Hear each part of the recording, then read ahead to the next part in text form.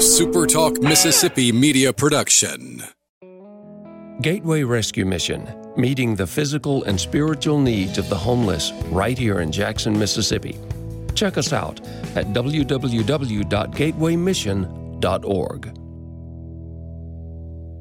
Howdy, howdy, it's Rhino here, and I wanted to say thank you for listening to Middays with Gerard Gibert here on SuperTalk Mississippi. Get ready to go beyond the headlines and join a meaningful conversation with people from around the state. Hello. You're listening to Middays with Gerard Gibert here on SuperTalk Mississippi.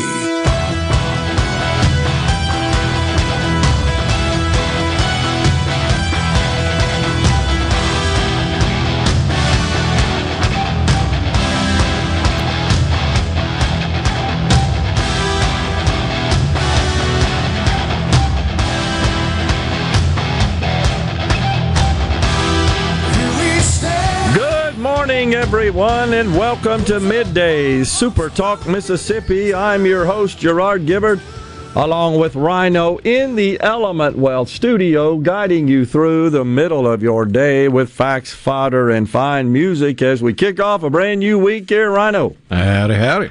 And it is the week of the Neshoba County Fair. We're going to be over there Wednesday and Thursday talking to all them candidates, see what they have to say. They will, of course, take their spot under the pavilion on the stage. It's an iconic setting for political speech making, and they'll tell the good folks of Mississippi what they're going to do for them.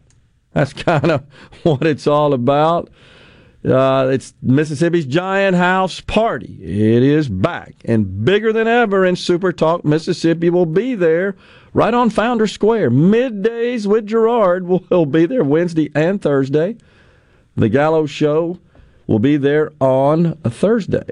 So it's one of the most important events of the year, and you'll hear from candidates from across the state. Because that election season is right around the corner, officially tomorrow will mark 2 weeks from the primary in Mississippi. Now, I don't know about you folks, but a lot of people I've talked to in my orbit say, I can't wait for this to be over. They, of course, are being peppered, barraged with the advertisements for the candidates as well as mailers they are receiving in their box, their mailbox. What'd you say? How long does it take you before you throw one away? About 2 seconds. The weather is hot, but not that bad. It actually got a little less humid as I think a little front maybe moved through. I think we finally got acclimated too, because the really cool spring we had didn't give us any leeway or run up to the heat of summer. No phasing in of the summertime weather. Well, speaking of heat, what about this Delta Airlines jet in Las Vegas? Passengers remained on the airplane in heat with no air conditioning for 3 hours. 3 hours on the tarmac. 3 hours. Passengers were passing out. Literally. Unbelievable. Some passengers said, we were given a choice to leave the flight, but were warned by Delta staff that it could take days to rebook a new trip from Las Vegas to Atlanta. Of course, the headquarters and hub of Delta Airlines. The Delta plane did, in fact, finally taxi back to the gate because passengers were passing out. And passengers were on board tweeting about it as well. No surprise. One video was uploaded to Twitter, and you could hear a voice apologizing, quote, for the situation being very hot back there. At least one customer attempted to get treatment for being ill from the heat, is what the airlines told Las Vegas News, a local affiliate there. Medical teams responded to a call on board an aircraft. How bizarre is that? Wow. So don't worry, though, because Pete Buttigieg is all over this deal. Yeah, he's have no fear, the idiot is here. I don't know what else to say. Man, oh man. Also, the student loan deal. You probably heard it on our news, but upwards of 10,000 Mississippians may see their student loans canceled as a part of President Joe Biden's latest scheme to cancel student loans, some $39 billion worth. That, of course, is a far cry from the $450 or so billion that was contemplated in his original plan, but the old Supreme Court said you can't do that. The 9,500 plus Mississippians who were slated to benefit from this cancellation would see $450 million of loans forgiven. Wow. That doesn't sound right. It doesn't add up. It seems an awful high amount for less than 10,000 people. Yeah. The only thing I can say especially considering the way the Biden administration has been claiming this is just correcting errors in the that's right reporting of months paid. Right. It's that's how they're sort of getting around it in the income-driven repayment plan. So it primarily. So if you've been paying for the amount of time you're supposed to have been paying, and you still average what, $50,000 a person? Yeah, seems high. I agree. We'll see. I suspect we're going to see some more squawking about that. In fact, we've already seen it where Republicans and opponents of the plan have said, hey, didn't you just see the Supreme Court? Now, in fact, there are educators who were telling the president, hey, don't pay any attention to that. Just go ahead and do it. Just defy. This is bizarre. I caught that. Of course, academia would say that. They're the only beneficiaries of this entire scam. Yeah, that is so true. But they absolutely are encouraging the president. Just do it. Don't worry about it. They're also telling them the same thing with respect to affirmative action. Some of these liberals in academia, including law professors, are urging the president to just defy the courts and the public and go ahead and let this affirmative action stick. I thought this was interesting in that there was an article penned in The Hill by Jonathan Turley, a constitutional law professor, and he starts the article out. He's at George Washington University. He starts the article out by quoting a couple of statements.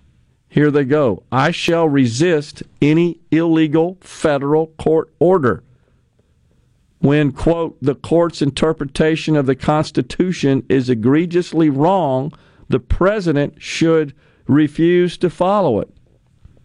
Now, what's fascinating is that 60 years separate those two statements being made by different people at different times, obviously. The first was from segregationist governor of Alabama, George Wallace. The second, by a liberal law professor this past month. That's chilling, in my view. Harvard law professor Mark Tushnet and San Francisco State University political scientist Aaron Belkin sent a letter to President Joe Biden imploring him to defy rulings of the Supreme Court that Joe Biden, of course, described as mistaken. And they are saying, they're encouraging him to defy in the name of popular constitutionalism. Oh, gosh. They argue that Biden should just continue to follow his own constitutional interpretation, not that of the Supreme Court. Yeah, because that's the way it works. And, of course, AOC, she's basically questioning the need for a Supreme Court. And there are others in Congress as well. We don't need that. We don't need her either, but she doesn't want to have that conversation. No, that's very true. This is crazy, though. So now you've got two law professors that are telling the president, defy the Supreme Court. That's who you want teaching law in our most prestigious universities, right? You're cranking out some really qualified law students when you tell them, just defy that Constitution. Incredible. Also, a Georgetown University law professor named Rosa Brooks, you'll love this, Rhino, was on the Race Lady show. The readout declared that Americans are, quote, slaves to the U.S. Constitution. And that the Constitution itself, that's now the fundamental flaw in our country. It's a problem for our country, that old wily Constitution. We're coming right back with more in the Element Wealth studio. Today we've got Dr. John Witcher, a candidate for governor, at 10:37.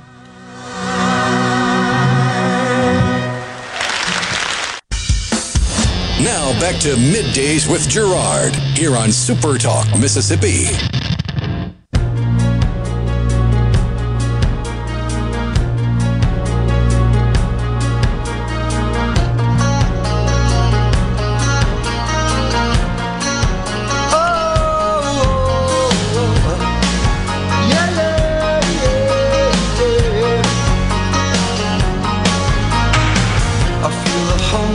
Welcome back, everyone. It's Middays from the Element Wealth studio. Are you thinking about or planning for retirement? Do you have a plan? Go to myelementwealth.com or call 601-957-6006 to let Element Wealth help you find your balance between income growth and guarantees. The Dow up 197 today.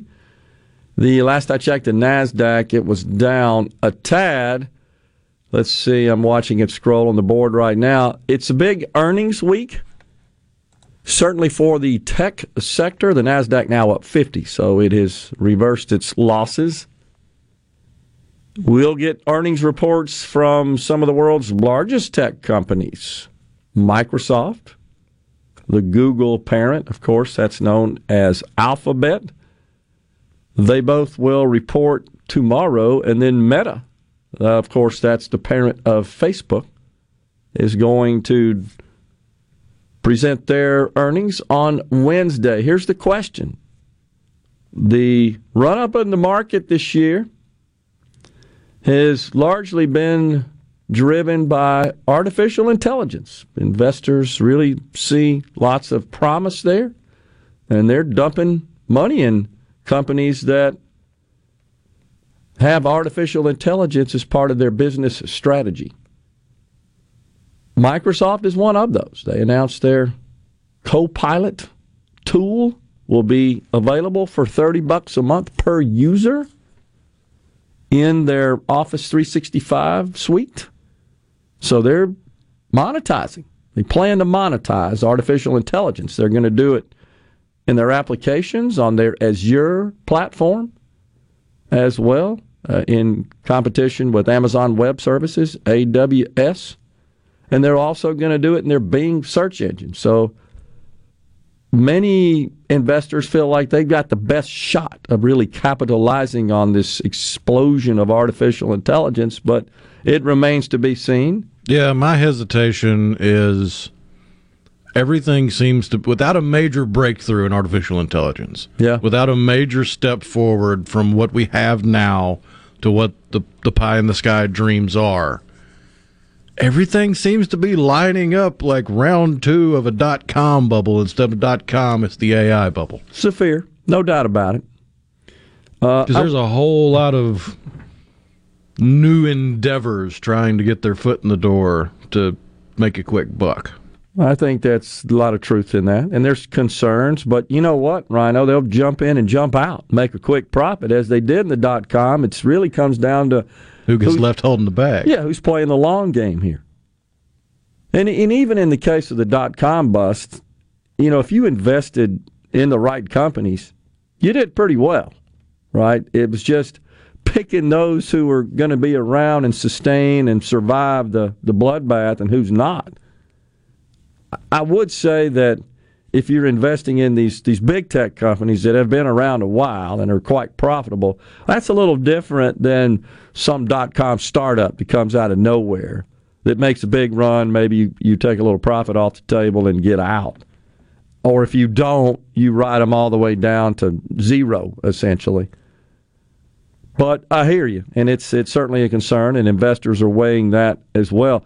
I will say also that I noted that the big four accounting firms, they're all making huge investments in AI from an internal use perspective and a consultancy perspective. The latest, Deloitte & Touche read a press release on their investment in consulting services around AI that they intend to offer to their clients.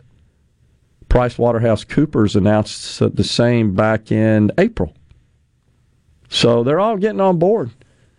And they're spending, I know PwC announced $1 billion investment in their AI services, building out their AI services. Ought to be fun to watch, though, for sure.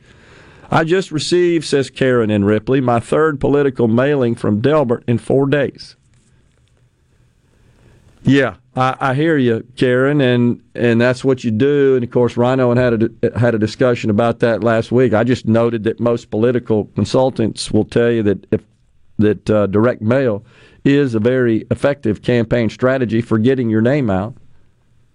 I have also heard from a lot of just my contemporaries that they have seen lots of ads from the candidates. Certainly in the primary, leading up to the primary, you've probably seen more advertisement and campaign activity in the lieutenant governor's race. Would you say that's on a statewide basis? And now I think things will shift to the governor's race once we get into a primary. Past the primary and approach the general. And I think that's primarily because the Democrat candidate is a known entity in Brandon Presley and does have some money to spend. And that will make a difference and has some name ID. So that should be interesting, the way it was last cycle, I think, with Jim Hood, the Democrat candidate. So we'll see. That ought to be something we'll certainly be keeping an eye on. Let's see what happened here to Bo in Indianola. Man, what happened, Bo? He sent us a picture. Looks like a truck is on its side in the middle of a field. Is that a truck? We sent that back in June. Oh, I'm sorry. I missed that. When you are deep under scoops diving, how far can you see? Huh? That must have been from the last show. What else we got? My dog likes to... Oh, yeah, because... I think Patrick is a diver, if I'm not mistaken, that does the legal show. My dog likes to shred paper, so the mail advertisements have come in handy. Yeah. I mean, you're getting peppered with them, and you got 2 weeks left. You're likely to receive a whole lot more. Would you think, Rhino? I don't know about a whole lot more, but you're going to get... I'm going to ballpark it, give you an over-under of 4.5. Oh. 4.5 flyers? Well, it's got to have the half in there since it's an over-under. That's true. Oh, gosh. Well, it's political season. So it is my understanding, I've been to the Neshoba County Fair many times through the years, have only done the show there the last 2 years, and neither of those were during an election year, statewide election year. This will be my first. I'm told that we've got a full slate of guests to interview Wednesday and Thursday. But it is also my understanding that reporters, journalists, from some of the national media will also be present. Right? I've heard that. Wall Street Journal, New York Times, etc. for the giant house party. It gets a lot of attention. Well, the lieutenant governor's race has gotten international attention because of the whole Jeremy England thing. That is true. If you didn't catch him this morning on the Gallo show, it was 2 segments. 7:20 is when Mr. Gallo began his interview of Senator Jeremy England from Jackson County. And that was quite interesting. No secret, he's no fan of Senator Chris McDaniel, his colleague in the Senate. But you know the story. If you hadn't seen it, folks, it was really about his support of breast cancer. And a while back, actually dressed in a pink tutu and sort of pink clothing representing breast cancer, and that was in an effort to raise money for it. I think the slogan, "Real Men Wear Pink." Yeah, that's the campaign. Yeah, and so he indicated that Senator Melanie Sojourner, who of course served in the Senate with him and supports Senator Chris McDaniel, sent a text to him that just had the photo, no other information, no other communication, just simply sharing with the senator a photo of him dressed in this pink.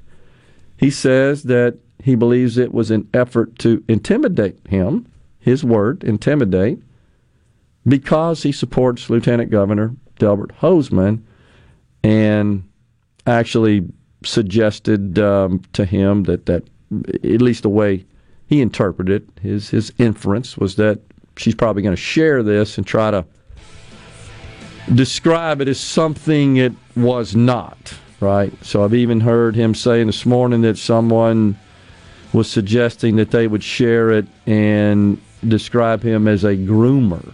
Oh, they did. Okay. On social media. Okay. One of the typical trolls. But I don't think that was Senator Sojourner's. No. You're right. She just sent the photo, according to Senator England. It landed in his phone, and he received it. But he inferred from that, she's going to try to intimidate me with this not-so-favorable photo. No, it was one of those wackadoo keyboard cowboys that actually put the picture on social media. Okay. Absent context. He did report this morning he's raised $6,000 for breast cancer after that ordeal. We're stepping aside for a break. We're coming right back with Dr. John Witcher. He's a candidate for governor of Mississippi. You're listening to Middays with Gerard Gibert, here on SuperTalk Mississippi.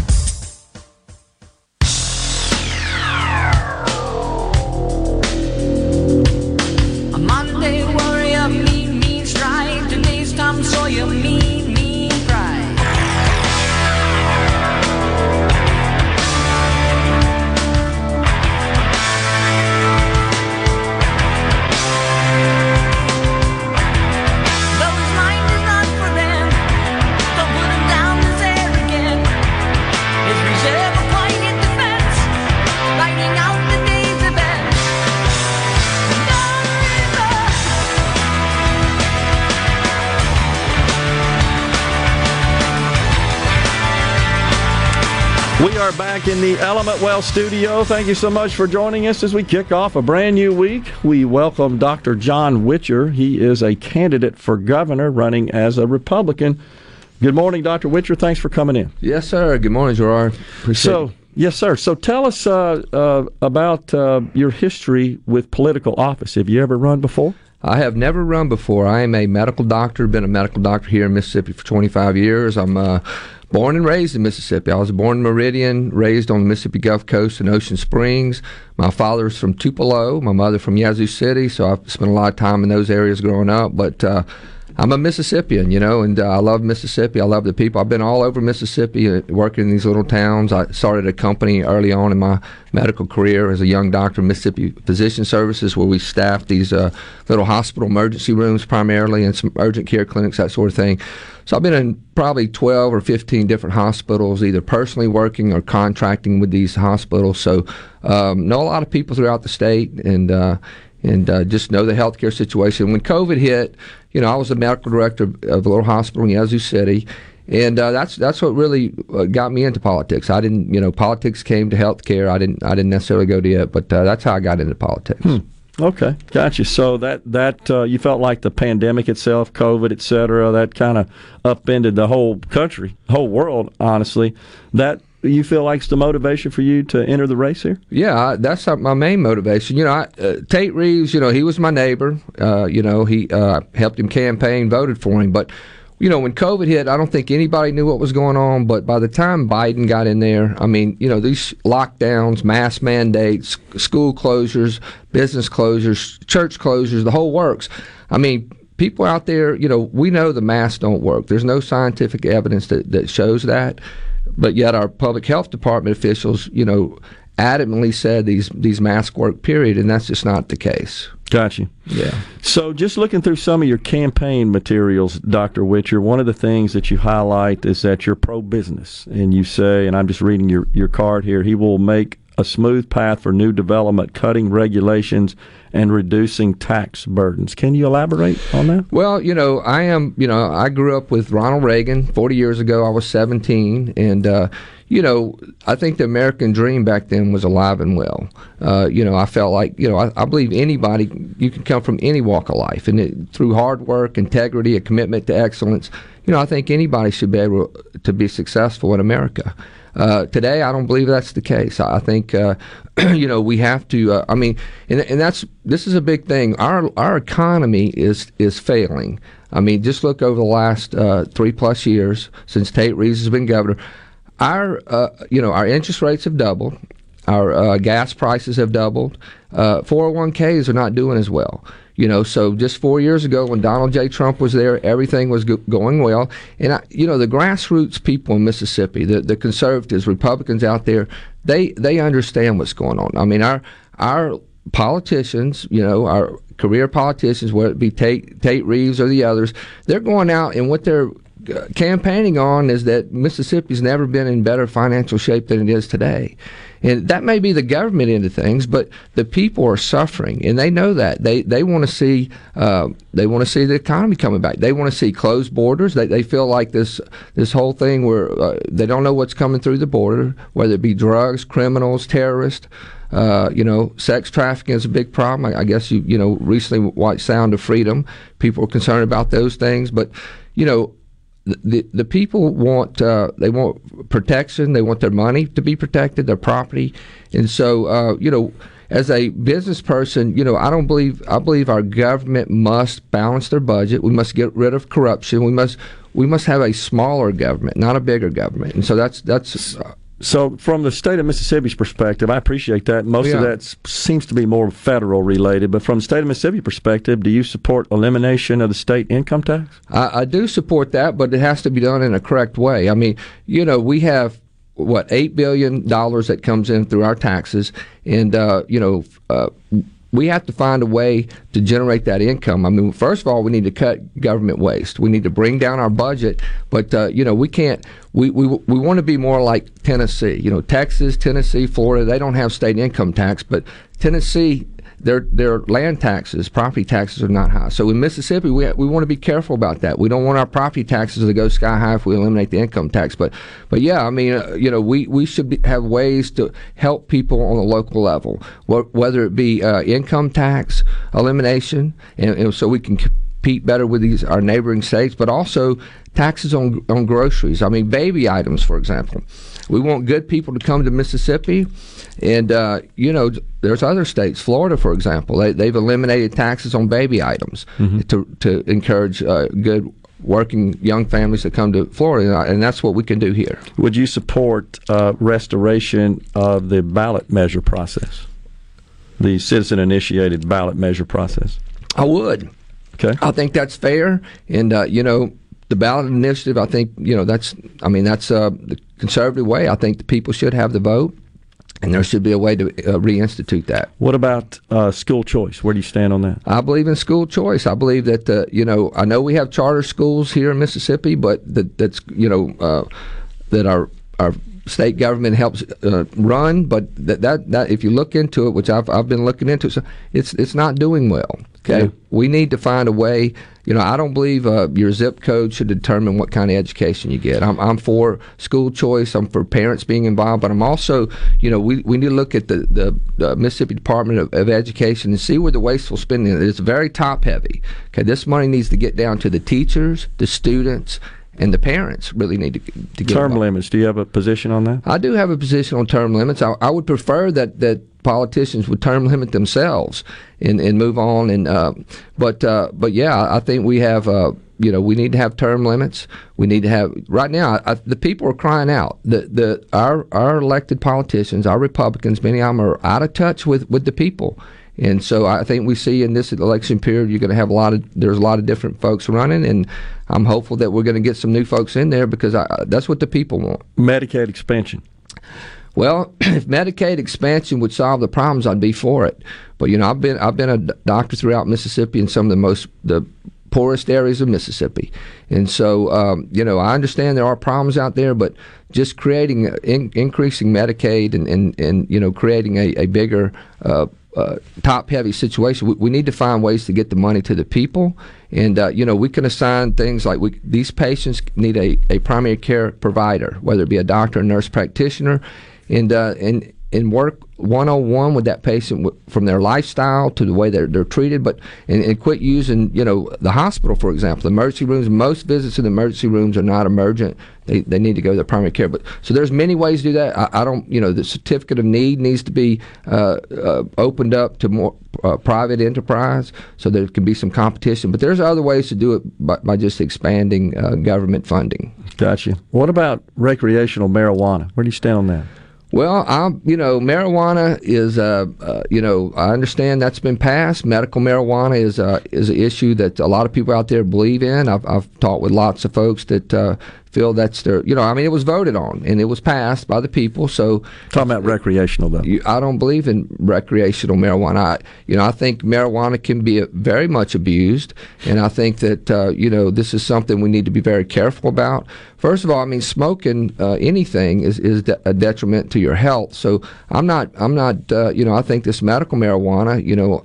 I'm not really sure why we would be smoking that. Not only does it hurt that person, but others around them are going to be inhaling marijuana smoke. So I have mixed feelings on that. Have you taken a look at PERS, the Public Employees Retirement System? It's $19 billion unfunded in the hole.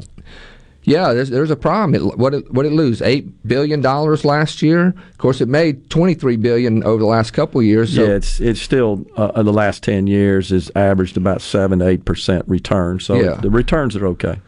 But first of all, I guess it's mandatory if you're a state worker to pay into PERS, and it has to be pushed in order to have a payout. But I think the people. It's something we need to watch very closely. I certainly don't believe in ESGs, and I think we need to invest in companies that are profitable and not necessarily that are woke. Yeah. What about nurse practitioners? You talked about eliminating regulations. We just got about a minute left. Would you support full practice authority for nurse practitioners as a physician? Well, I think you have to. I've collaborated with nurse practitioners, many of them over the last 25 years. And today what's happening is many of them don't get any clinical training by the time they get out. I think that has to be on a one-on-one basis, but some nurse practitioners can work very independently, others can't. So, Gotcha. Gotcha. Dr. Witcher, good luck on the campaign down to about 2 weeks here until the primary day. Yeah. Appreciate you coming in. Thank you. Uh-huh. Yeah. Coming right back in the Element Wealth studio.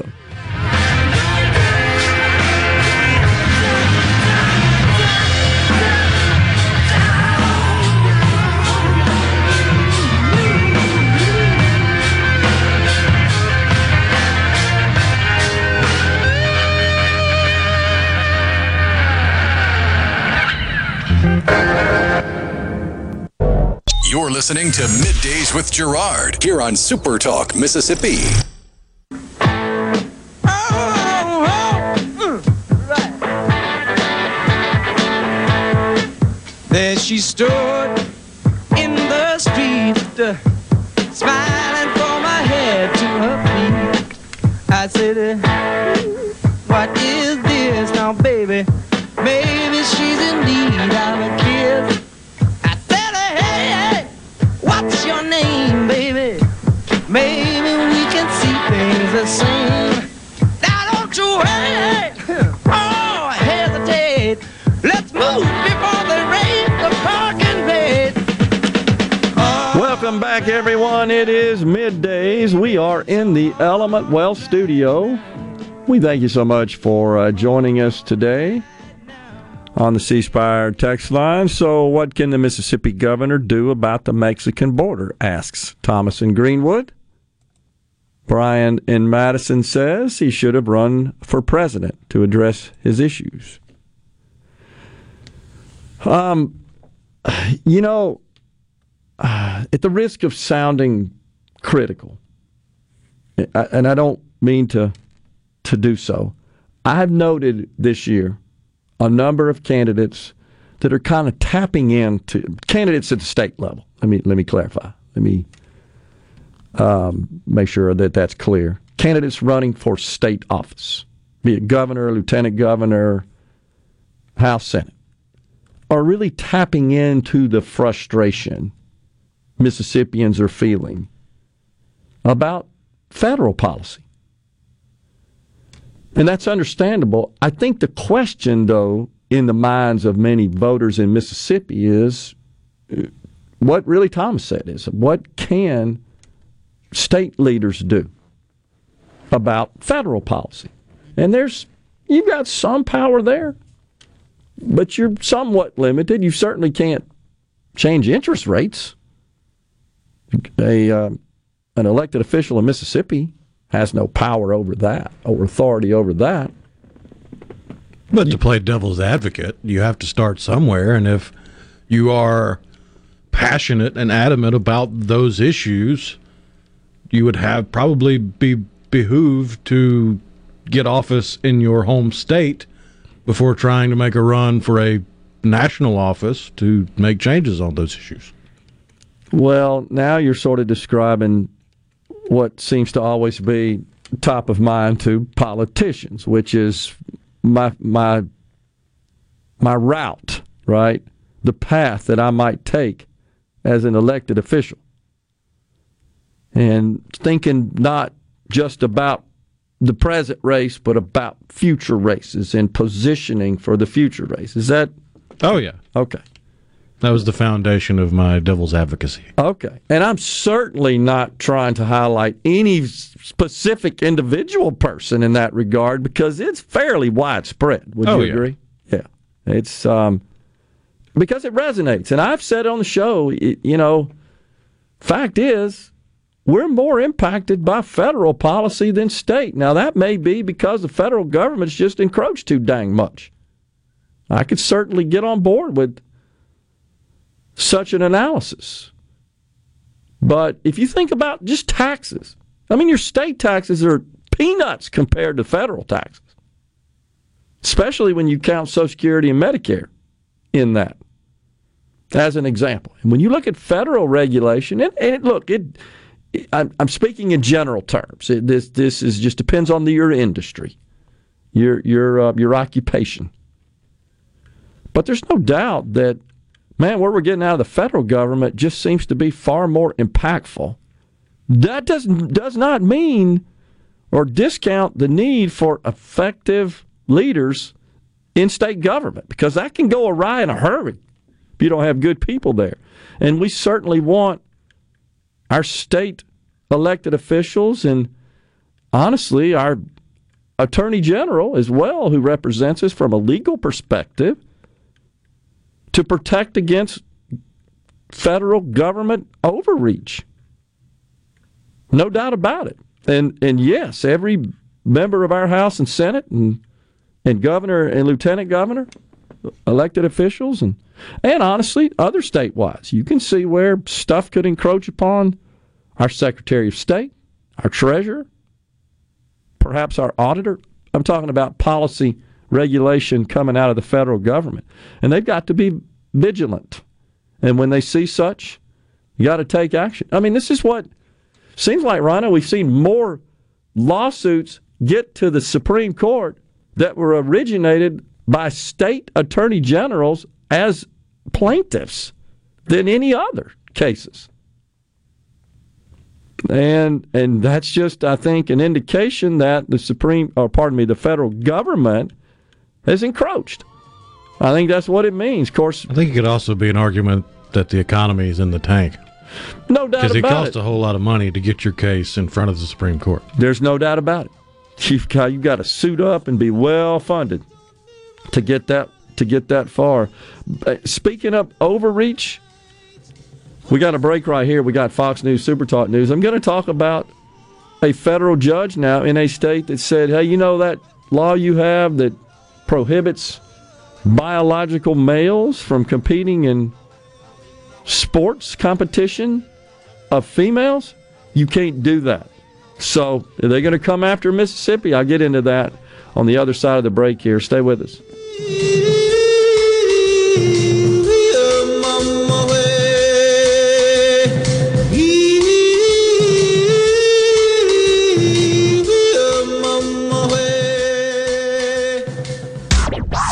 And now, the talk that keeps Mississippi talking. That's what I like to listen to.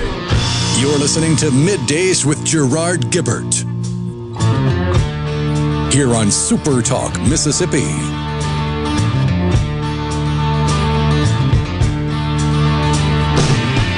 Winter is here again, oh Lord.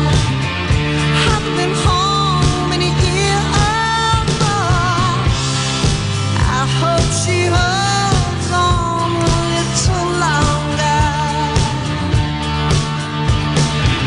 Welcome back, everyone. It is hour 2 of Middays. We are in the Element Wealth studio, and don't forget, it's Super Talk Outdoors with Ricky Matthews coming up at noon today. It's a 2-hour show. We're back in the studio tomorrow, and then on the road over at the Neshoba County Fair, Wednesday and Thursday. Our content director, Alex Payton, has informed Rhino that we have a full slate of interviews scheduled for Wednesday and Thursday, but we are not surprised as it is election year in the great state of Mississippi, and so we'll have the opportunity to visit with many of the candidates that will be over there at the fair speaking. So we look forward to that. I was going to pass on again this situation with several states that have banned biological males from participating on girls' sports teams, such as here in the state of Mississippi. Several have. However, a couple of, shall we say, biological males who are transitioning to female, at least they say they are, you make your own mind up on that, they have sued. And a federal judge last Thursday has temporarily blocked the state of Arizona from enforcing such a law. 2 prepubescent transgenders have filed a suit as plaintiffs. The Save Women's Sports Act was passed by the legislature last year. So the superintendent of public schools in Arizona says they're going to appeal this decision. How did we get so dang upside down? Who would have thought we'd be even sitting here having to deal with this? 15-year-old wants to play on the schoolgirls volleyball team, and an 11-year-old, these are males, of course, wants to compete in girls' competition for soccer, basketball, and cross country. So according to the lawsuit, playing on the school boys' teams are not an acceptable option for these two boys. Wrap your head around that. The lawsuit states, quote, "It would be painful and humiliating for the plaintiff to be forced to play on boys' teams." You know, the boys playing on the boys' teams, that would be humiliating and painful. Is it painful when biological boys play on girls' teams, to the girls on those teams, like the volleyball player that was on the receiving end of a spike, teenagers, I believe, knocked her out unconscious because guess what? Boys are stronger than girls. I thought that was like in the books established hundreds of years ago in science. Unbelievable. The parents of the transgenders say they are pleased with the court's decision. "We are relieved that the judge saw past the misconceptions and harmful rhetoric used to demonize transgender girls. Because you're boys." I'm sorry. I'm yelling. I'm getting fired up here. This is so insane. Our daughter is looking forward to making new friends and playing the sports that she loves. Our daughter, who's a boy. They don't release the name, of course, because they're minors. Jane Doe's parents said in a statement from the National Center for Lesbian Rights. They're helping to represent the family. It's just incredible. It truly is. Oh, boy. This law bans transgender girls from competing with other girls in every sport at every grade level and regardless of each girl's individual circumstances, said Rachel Berg, staff attorney for the National Center for Lesbian Rights. Man, I'm confused on what that has to do with lesbian rights. Can you help me on that? I get confused about all this intersection of all this stuff. I know you try to unwind it for me sometimes. But this is a head scratcher here. So here's a question, folks. Might we see something similar in the state of Mississippi and the other states? I mean, all it takes, right, is a plaintiff to file a lawsuit, gets before a federal judge. We got 2 in Mississippi, I believe. And all they have to do is rule the same way this judge did. Now, it's not over, but an injunction right now is in place, which suggests to me these boys are going to be playing on the girls' teams. Just incredible. This is where it really gets nuts. In issuing the preliminary injunction, the judge said that evidence presented by the defendant's expert is, quote, is not relevant because the plaintiffs have not and never will experience male puberty. That's what the judge said. The judge is saying these boys, I guess as a result of taking puberty blockers, other medicine, hormone treatment, will never experience male puberty, therefore it's okay for them to play on the girls' team. You look a little puzzled. Yeah, because they still live their life with an abundance of testosterone. It just didn't get kicked into overdrive by puberty yet. That's it. You know, my wife, when I was coaching youth sports, the age of 12 is one where you look at a given team, typically a typical team, half have kind of already experienced that change, depending on their birthday a lot of times and just other factors. Half have not. My wife used to say, oh, yeah, you can tell that one's been through the change somewhat because their jaw starts to square. Their face looks more triangular. And it is true, if you think about that. 12. Now, 13, pretty much all of them. And the ones who try to stack their teams, talking about baseball, the ones who try to stack their teams, they like go hand-pick all the 12-year-olds who have already started or been through the change. That's all true story. But this judge says, the judge also said, that evidence submitted, quote, that girls have more body fat than boys at birth, quote, not relevant to the question before the court, which is only dealing with prepubescent males. What in the hell are we doing with this crap in a court of law in this country? We're kowtowing to a crazy, infinitesimally small percentage of the population. Oh, gosh. I don't know. And at this point, we're kowtowing to the narcissistic, crazy parents of these children. That is true. That is so true. Because having a trans child is the new Gucci bag for woke soccer moms. It absolutely is. Now, I sent you a video. I don't know if you have it or not. We're going to have to do it after the break. Folks, you got to stick around for this.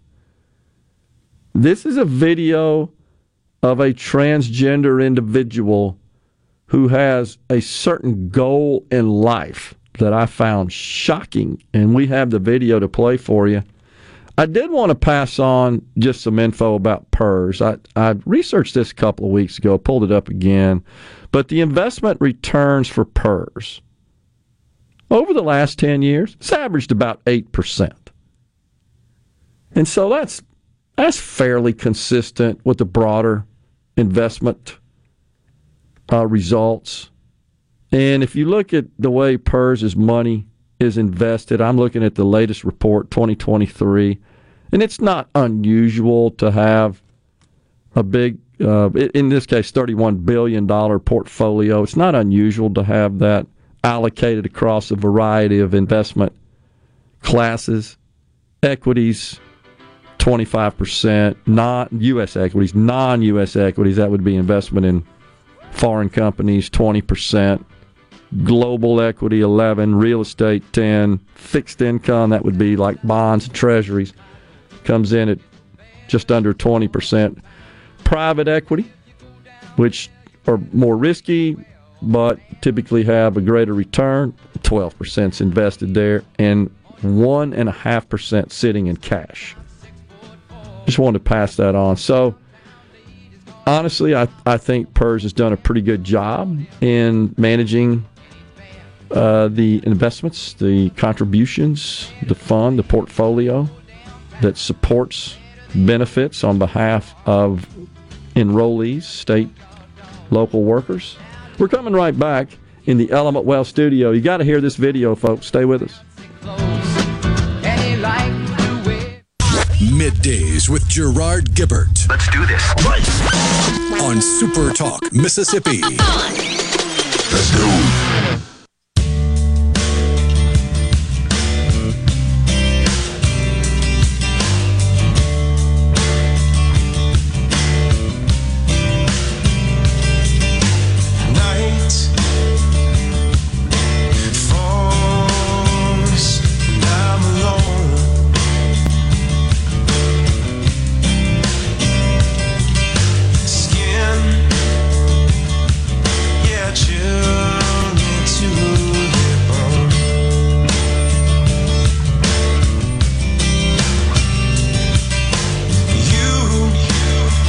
We are back in the Element Well studio.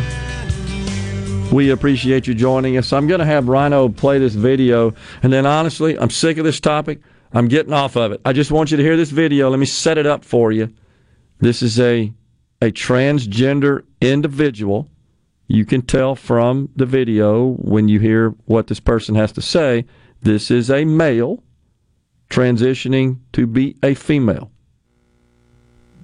The first trans woman to have a successful uterus transplant, ovaries and eggs included, and I want to be the first trans woman to have an abortion.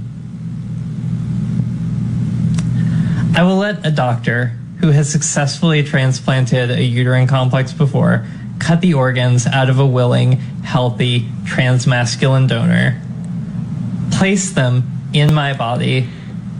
I will devote myself, heart and soul, to their aftercare.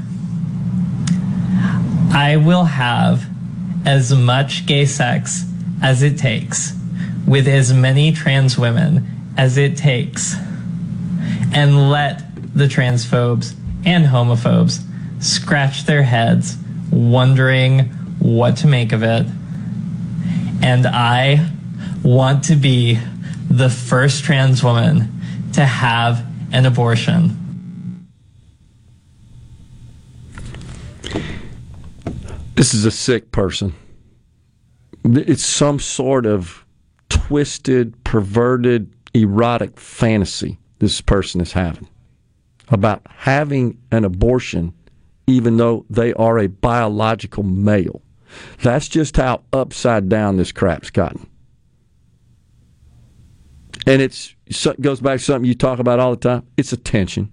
Purely attention. It's so you can see it, can you not? You can hear it in the voice. You can see it in the face when you watch it. This is sickness.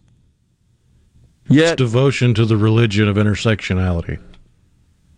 But we have elected officials at all levels of government in this country that fully support this garbage. Wear it as a badge of honor, in fact. Oh, gosh. Okay, I'm done. I can't deal with that anymore. After I caught that, just doing my normal research for the show, and I came across that, honestly, I had to just kind of veg out for a little bit. Said, how do we get here, man? This is beyond the pale. This isn't just someone that's experiencing a little dysphoria, but to fantasize about having an abortion and wanting to make your mark in history as the first male who had female anatomy transplanted to them so they could bear a child, I guess, and then abort it. I can't comprehend it. I just can't. Jim in the Delta said, Gerard, that was a good interview. I appreciate your concise questions and then you being quiet, letting him speak. I also appreciate you asking him about term limits. Please ask every candidate about term limits, along with the PERS and other questions. Thanks. And we shall, Jim, just to let you know, I have pledged that to the audience. We'll ask about that. Certainly PERS. And I bring that up because it is a problem. It's a big problem. It's not going away. It's the same as Social Security and Medicare. Those problems are not going to just dissolve on their own. We've got to have workable remedies.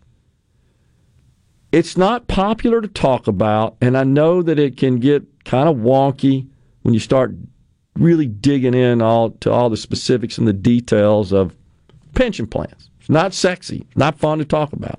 And the reality is, and the reason most politicians don't want to talk about it is because there are no solutions that are absent pain. There just aren't. I challenge anyone to show me a solution that's not painful, some way, somehow, to somebody. I am looking at the PERS investment returns over the last 10 years, 8.13%. I didn't want to be confrontational with Dr. Witcher, but the fund has not ever lost $8 billion. It had, there are years where you have a negative return, which is just usually tracks with the broader market. But $8 billion would be devastating. It's a $31 billion portfolio. You can do the math there. As a Christian, we are not supposed to wish bad things on people. It's really hard not to in the case of this person who wants to intentionally get pregnant just so they can kill a baby, says Paul's Appliance Repair.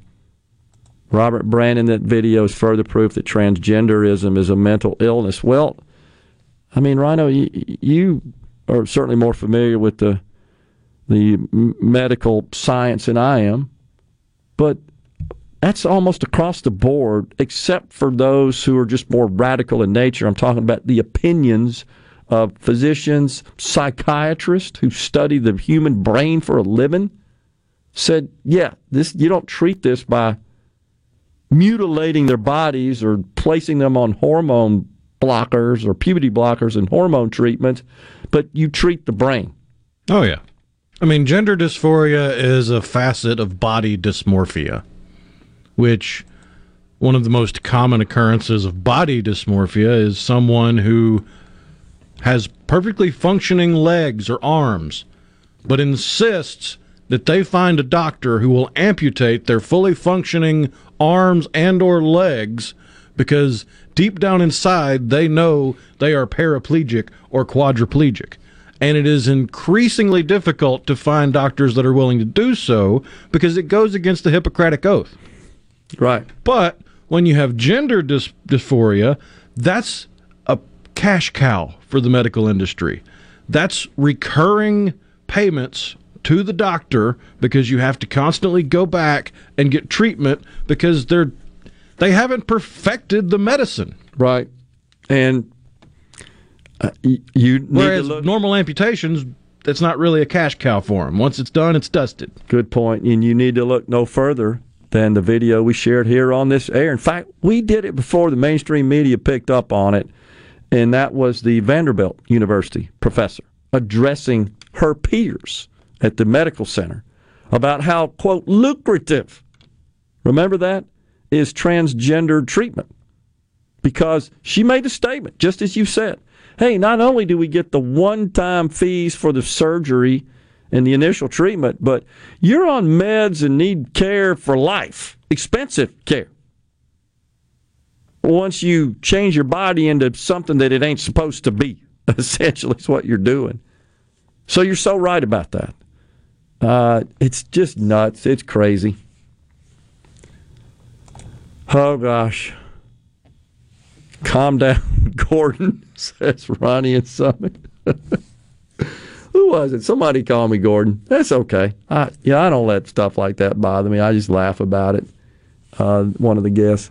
I'm sorry. I get fired up about stuff like that because I think it's so insane. And it's twisted the country up in knots, honestly. And it has been thrust into the political limelight. It's become a polarizing political issue. And it's crazy to me that it has risen to that level. Gosh, it's really is just hard to wrap your head around. That's all I guess I would say about it. You know, we have certainly seen in this country, I would say again, dating back to the George Floyd incident, just seems to be the inflection point that really opened up the floodgates for so many crazy things in the nation. But certainly, who could forget the riots, the burning of America's cities, the ravaging of them, the pillaring of them, now has become a huge issue in our country with this Jason Aldean song. But that song's promoting violence somehow.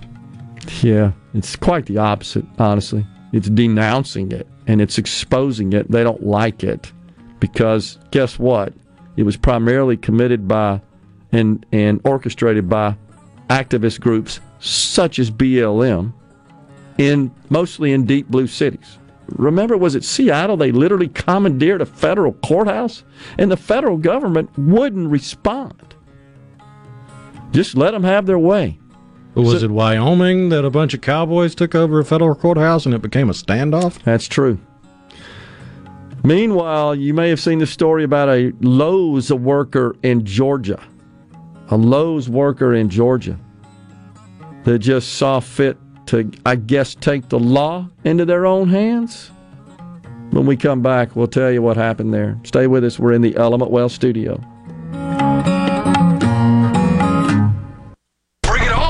Middays with Gerard Gibert. It is on SuperTalk Mississippi.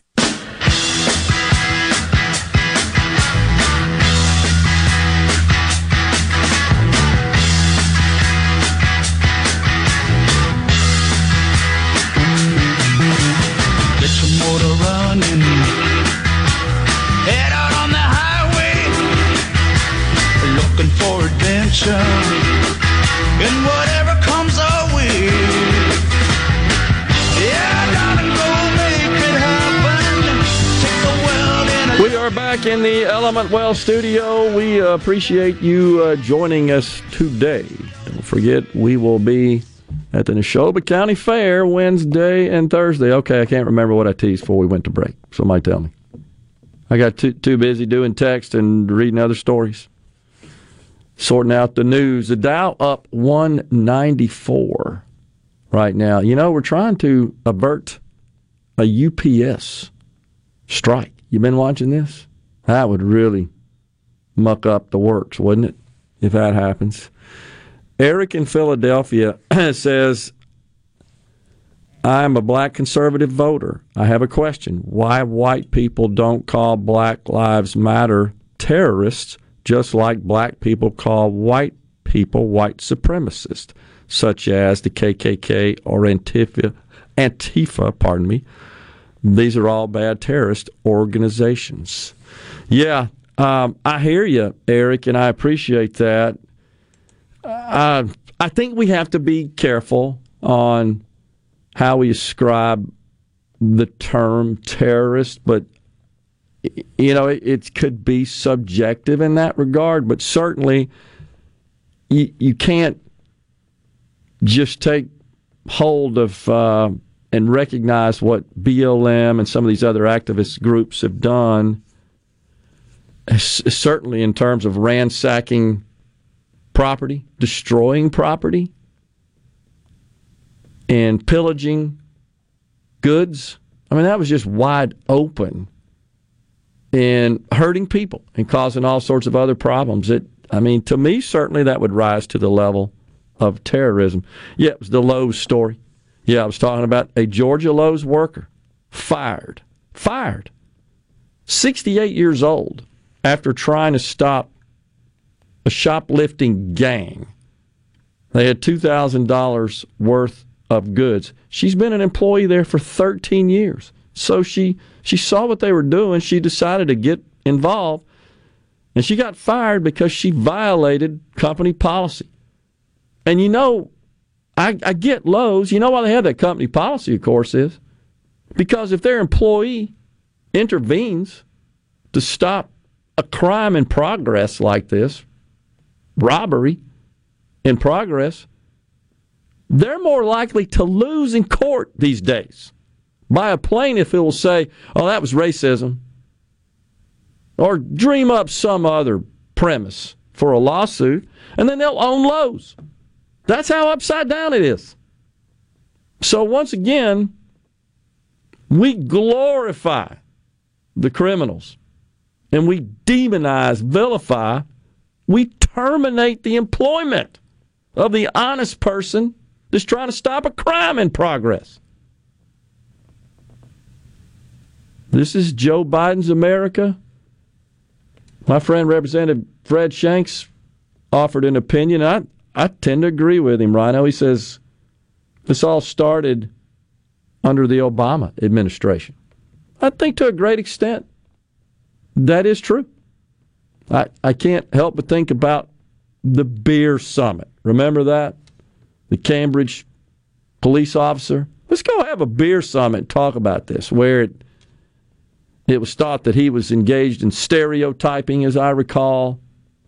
Remember that? It was a black person in a neighborhood, I guess, where the residents were predominantly white and thought something was going on. The details are kind of sketchy. It's been a long time ago. Something to that effect. But I don't know. It did seem like Barack Obama always kind of wore that on his sleeve. You know, look at me.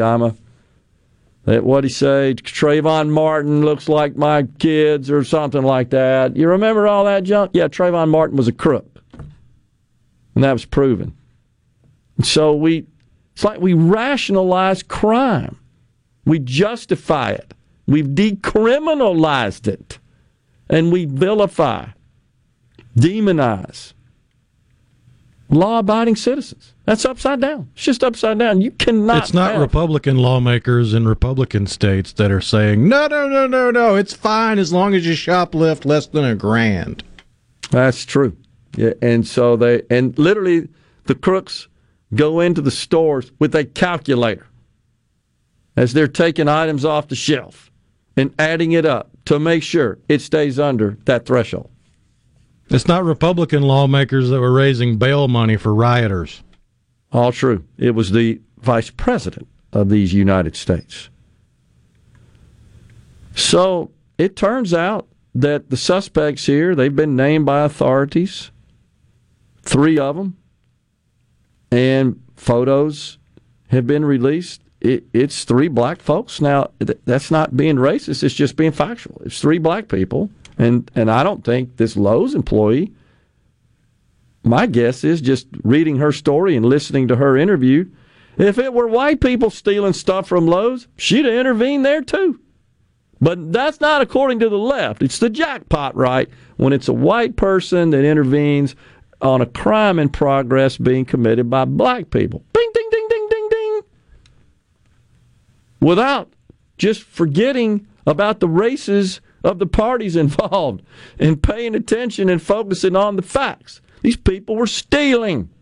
You cannot have a prosperous society and a quality of life or safety without the rule of law. It's just simple as that.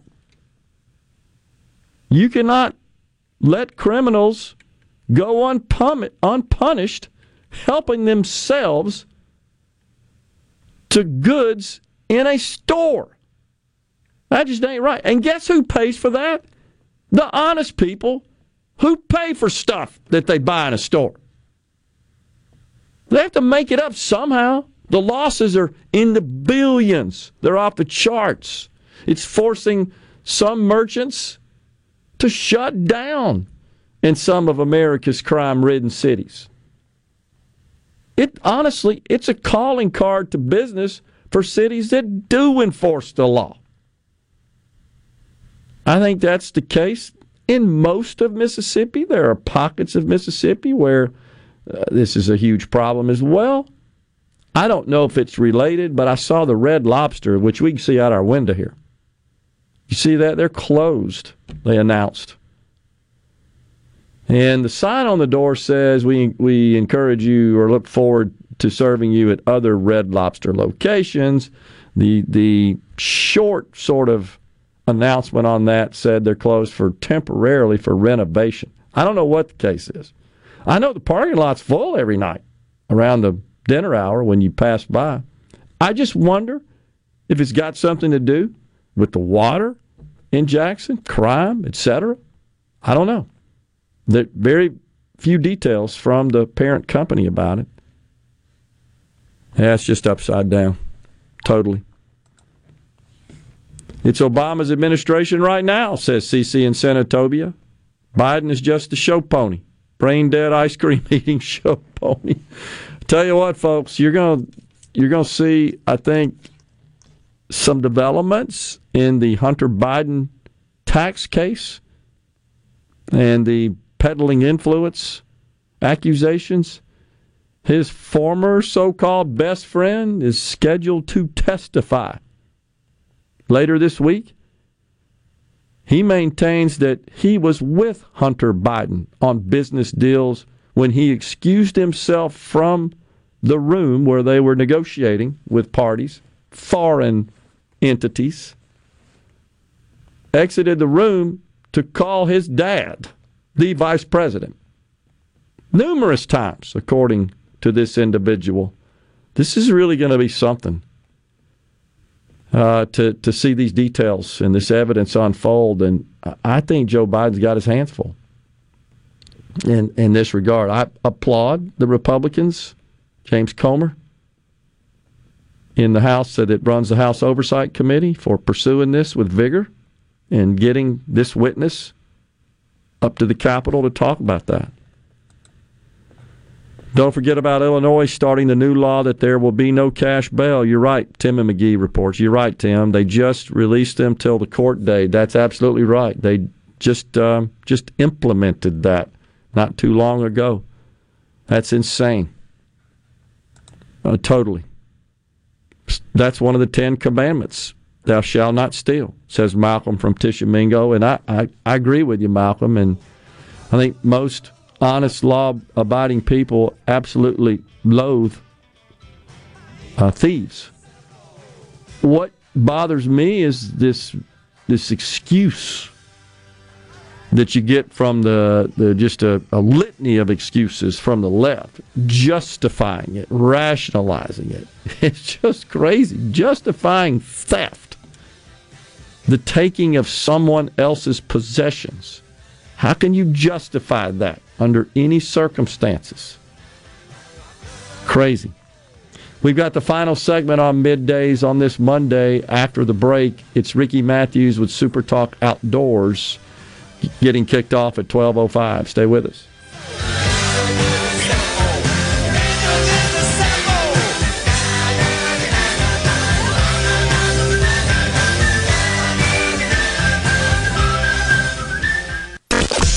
Are we going to do this? Middays with Gerard Gibert.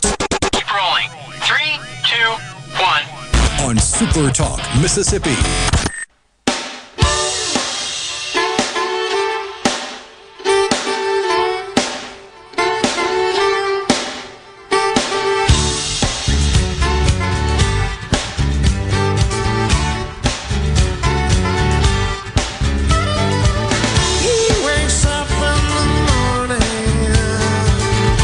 In the Element Wealth studio for the final segment on this Monday, ushering in a new week on Middays. On the C Spire text line, please run for political office. Your superior knowledge of the matters of Mississippi far surpass any current candidate. Gibert, Rhino 2024. Here we go, Rhino. We'll go fix them up. This is Mike. Tell me about nepotism in the workplace. I'm not sure what you're talking about.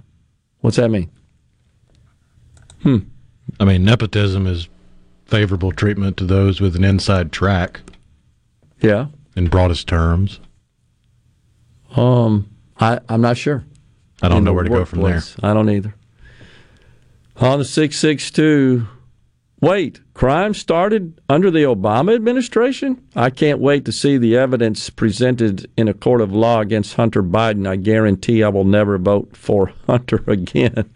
Now, I want to clean your ears out there in the 662. We're talking about Hunter discussing his business dealings with his dad, the president. Right. I think that's what's missing there. Mr. Presidential Joe Biden has said he never spoke once with his son Hunter about his business dealings. Is he a liar? That's what's this closest friend of Hunter Biden is going to testify about this coming week, that he was present when Hunter Biden was having these discussions with his very powerful dad, the big guy, as they say. This is just so obvious to me, so clear. And let's be honest, Hunter Biden doesn't have the old proverbial snowball's chance in hell of even getting to a point of having such meetings without his dad. I guess that would be nepotism. Oh, my gosh. Let's see. If we're serious about the rule of law, says Dwight, then we should also let the Trump indictment play out and not call it as being political before the trial. Well, you've probably seen that court proceedings are scheduled for next May regarding the documents case. And the Trump camp's not happy about that because that, of course, would be in the middle of a presidential campaign. In fact, Donald Trump posted this on Truth Social. Do you think that A.G. Garland and deranged, that's what he calls Jack Smith, deranged Jack Smith, understand that we are in the middle of a major political campaign for president of the United States? Have they looked at recent poll numbers? Why didn't they bring these ridiculous charges years before? Why did they wait to bring them now? A virtually unheard of scenario. Prosecutorial misconduct, election interference. The latter there in all caps. So he's not happy about that, but he's also got this. He's announced that he's a target of a special prosecutor for January 6th, and he's expecting any day an indictment to be handed down on that matter. So the former president, at least right now, appears is going to be pretty busy in court proceedings. I submit that Joe Biden could face the same fate after the testimony this week. I mean, heck, the whistleblower's testimony last week about Hunter Biden's income tax evasion.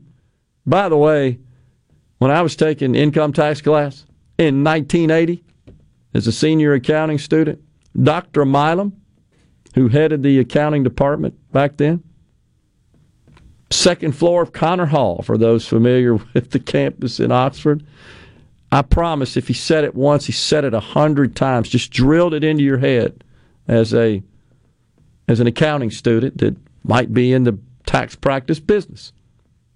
He would say, tax evasion is illegal. Tax avoidance is not.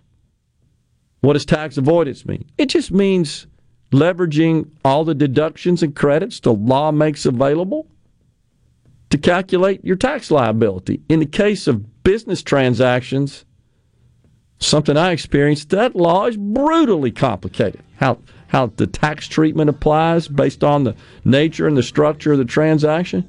That's when you got to get tax lawyers. So tax lawyers generally, they don't counsel individuals unless they're billionaires that have these complex business transactions. That's where you really need tax lawyers, because it's one of them things, like so much in our law, it's gray and it can be interpreted multiple ways. And when you get into that, that's brutally complicated. So yeah, you hire tax lawyers for what the investment community calls maximum tax efficiency, to minimize the tax liability to all the parties who are going to benefit. That's perfectly legal. Evasion, not reporting income, such as Hunter Biden committed, that is felony tax evasion, not avoidance. We're out of here today. Back with you tomorrow. Until then, stay safe and God bless. A SuperTalk Mississippi Media production.